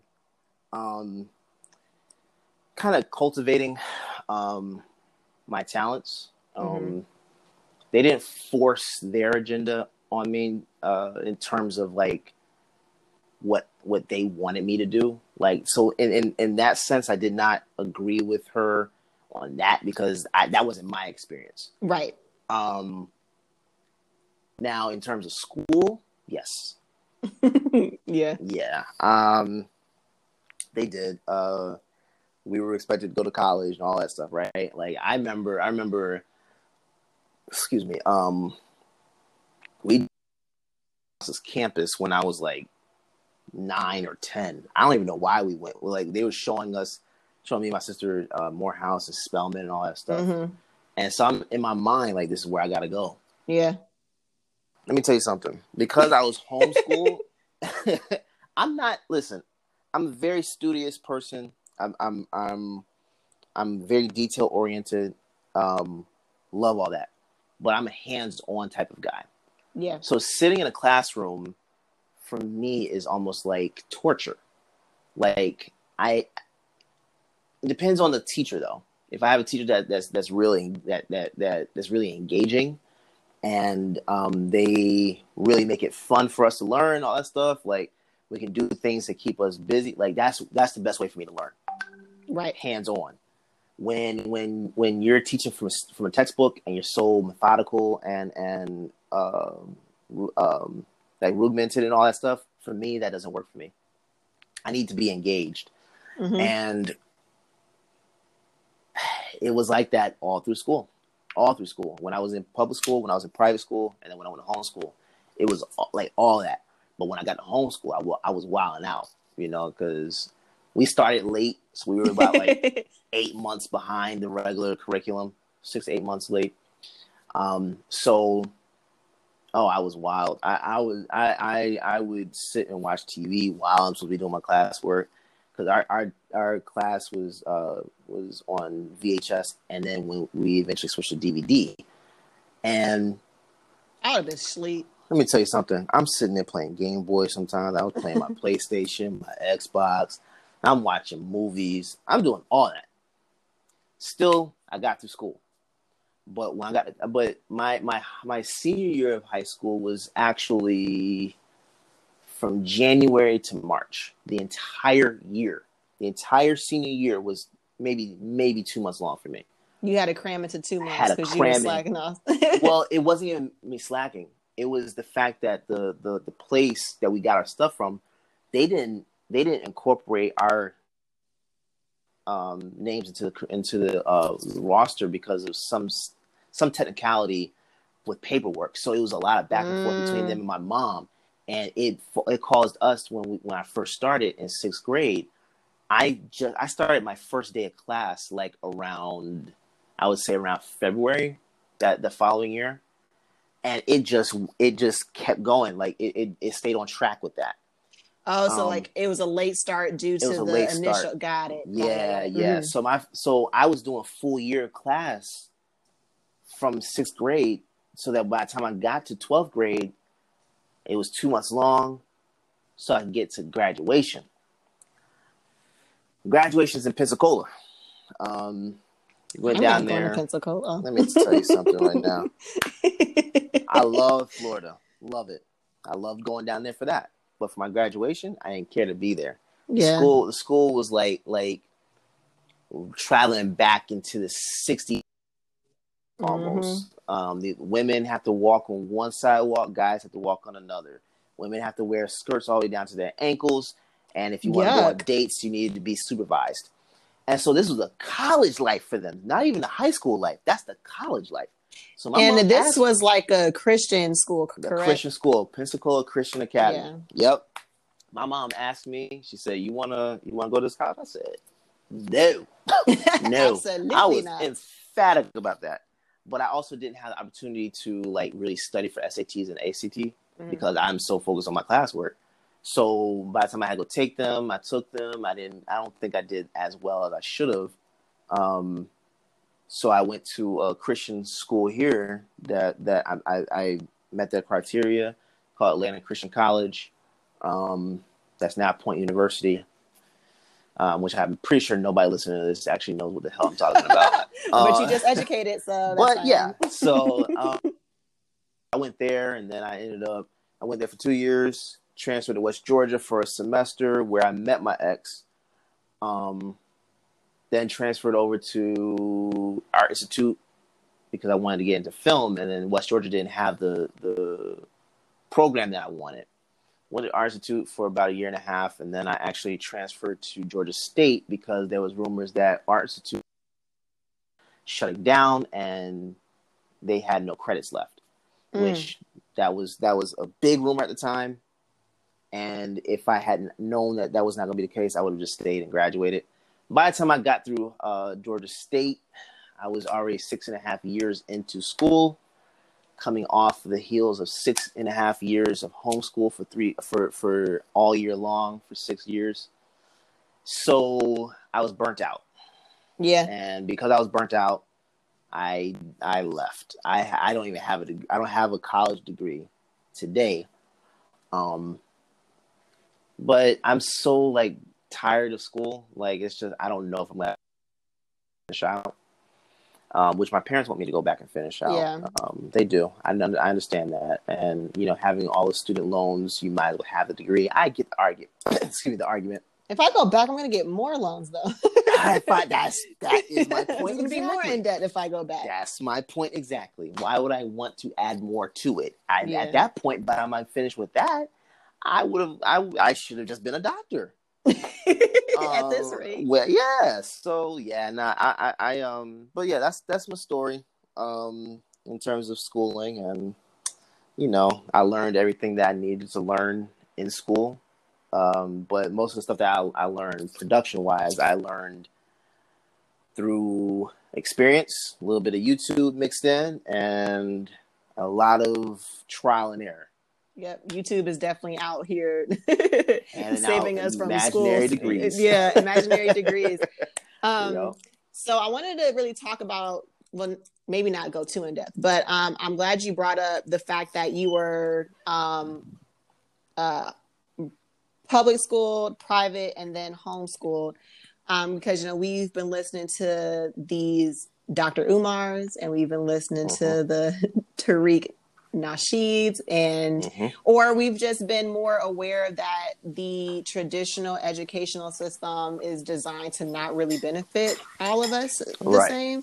Right. So I was interested in knowing, like, do you think your experience, being in both or all public, private, and homeschool, if that helped cultivate you in a way to where you could start a whole brand, a whole company, a whole digital media platform? To be honest, I don't think that had anything to do with it.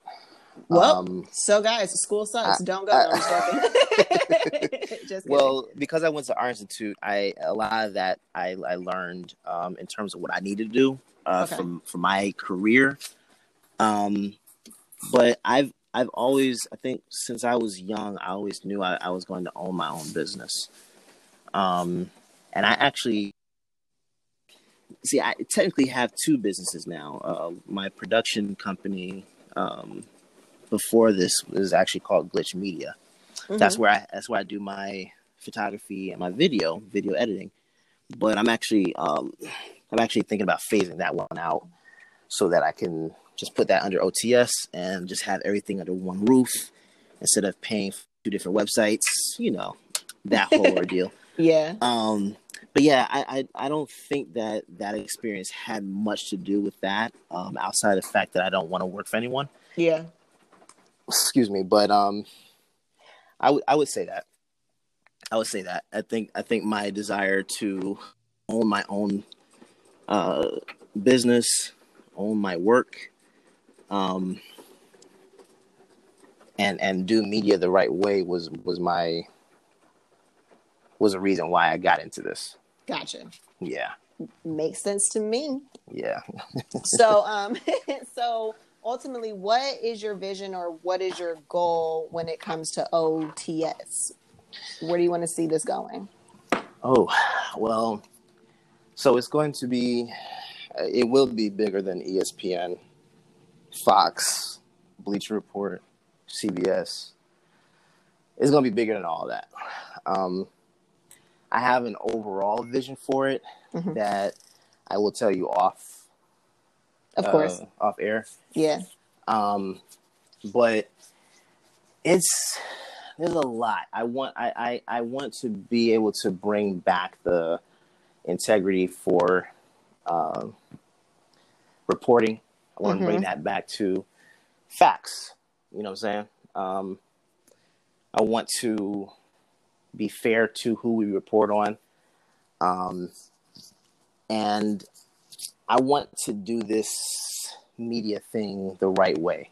I want to, I see where there's so much that can be done with it that no one's taking advantage of, and we're going to take advantage of it. full advantage. Oh yeah. Oh yeah. Yeah. You remember when I told you at the beginning of this that I have some people I want to flip off eventually? Oh yeah, and that success is gonna be the Yeah. flip off for sure.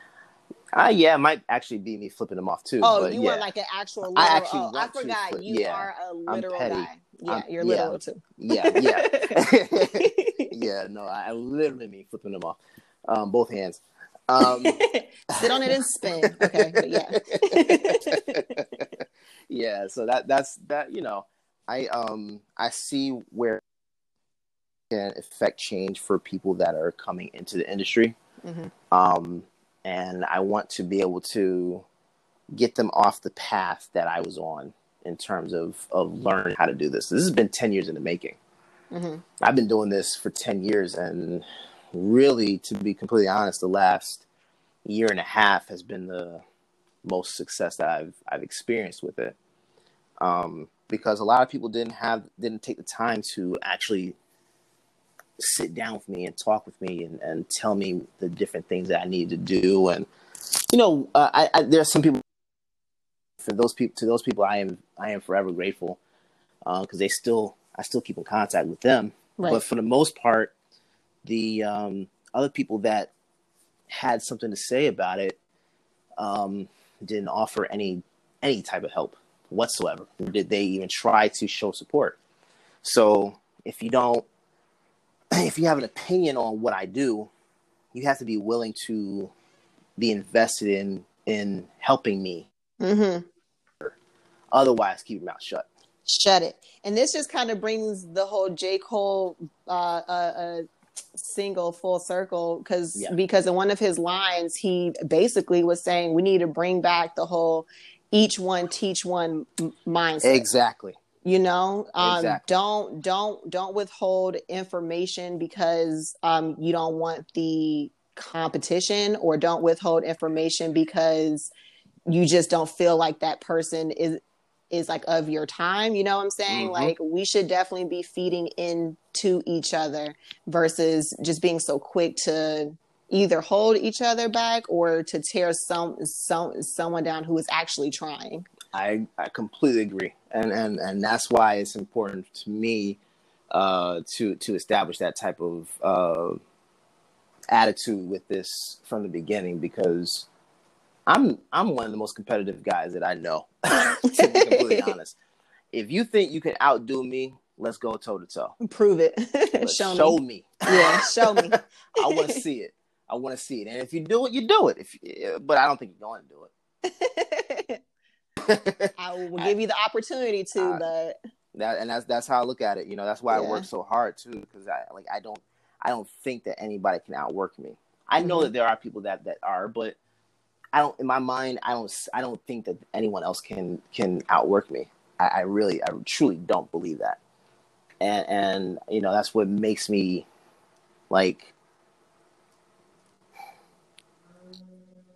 focus on what the task is at hand, so that I know we can do what it takes to be better. And I'm in competition with myself. I'm trying to beat myself. I'm not looking to compete with other people and try to tear other people down. I'm trying to tear the old me down. You know what I'm saying? I'm trying to beat the old me. I'm trying to dismantle that man that I once was, because there's a lot that present has that needs to be done. Right. So yeah, that's just how I look at it. Yeah. And you saying that it brings me to I was listening to Perfect 10 the other day with Nipsey. Yes. And on the track, he basically was saying, the only thing that makes me different from anybody else doing is the fact that I did not give up. I kept going. And that's where the marathon comes from. And like you said, this is 10 years in the making. And I'm sure that, and then said the most growth you had was in the past year. So imagine if you stopped at year 5, like how many times I wouldn't be here.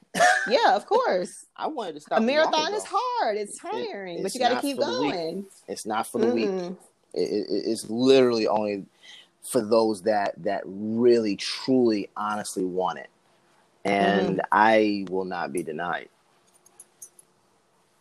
Period. All right. Well, that's a great way to end. Again, I really appreciate you taking the time to have this conversation. Go ahead and tell the people about your Twitters and IGs and pages and all that. Yes. So you can find me on my personal accounts, Derek. That's spelled the black way, DERRICK _OTS. And the brand name is at OTS Guys, or go to otsguys.com and you'll find all the shows, especially Past the Aux. Hey. That show, I listen. I already edited last night's episode, right? I'm just waiting for that. You work quick, sir. I'm waiting for that thing to render out. That's all I'm waiting on. Hot fire. I am excited about that show. Yeah, and that's actually like not even the full way to describe it. But that show, we have 12 other shows under the brand. Music, movies, sneakers, and gaming. We have content for you. We're working on a gaming podcast, trying to get that into development right now. But yeah, this is all within 8 months too. So yeah. Also find us on sixfamiliesradio.com. Our shows will be broadcast on there throughout the week, Monday through Friday. I think we're going to probably start doing some stuff on the weekends as well. But you can find the cup runneth over. Hey, we have so many shows they can't contain us. You know what I'm saying? So right. Yeah. You guys can find us everywhere on social media. So just get at me. Period. All right. Well, thank you again, Derek, and thank you all for tuning in to another episode of What I Think About This Week. Thank you for having me. Bye-bye. Hey guys, how you doing? Your boy Dwayne here, and I got a question for you. Let me ask you this.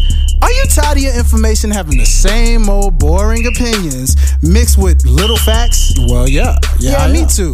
So let me ask you this. Do you like factual information with a sprinkle of opinions on top? Yeah. Are you into gaming, music, sports, film, TV, fashion, and media? Yeah, well, come on over and join us on the sidelines. Check us out at otsguys.com and follow us on Twitter and Instagram at otsguys. Now, put me in, coach. I'm going in. Hey.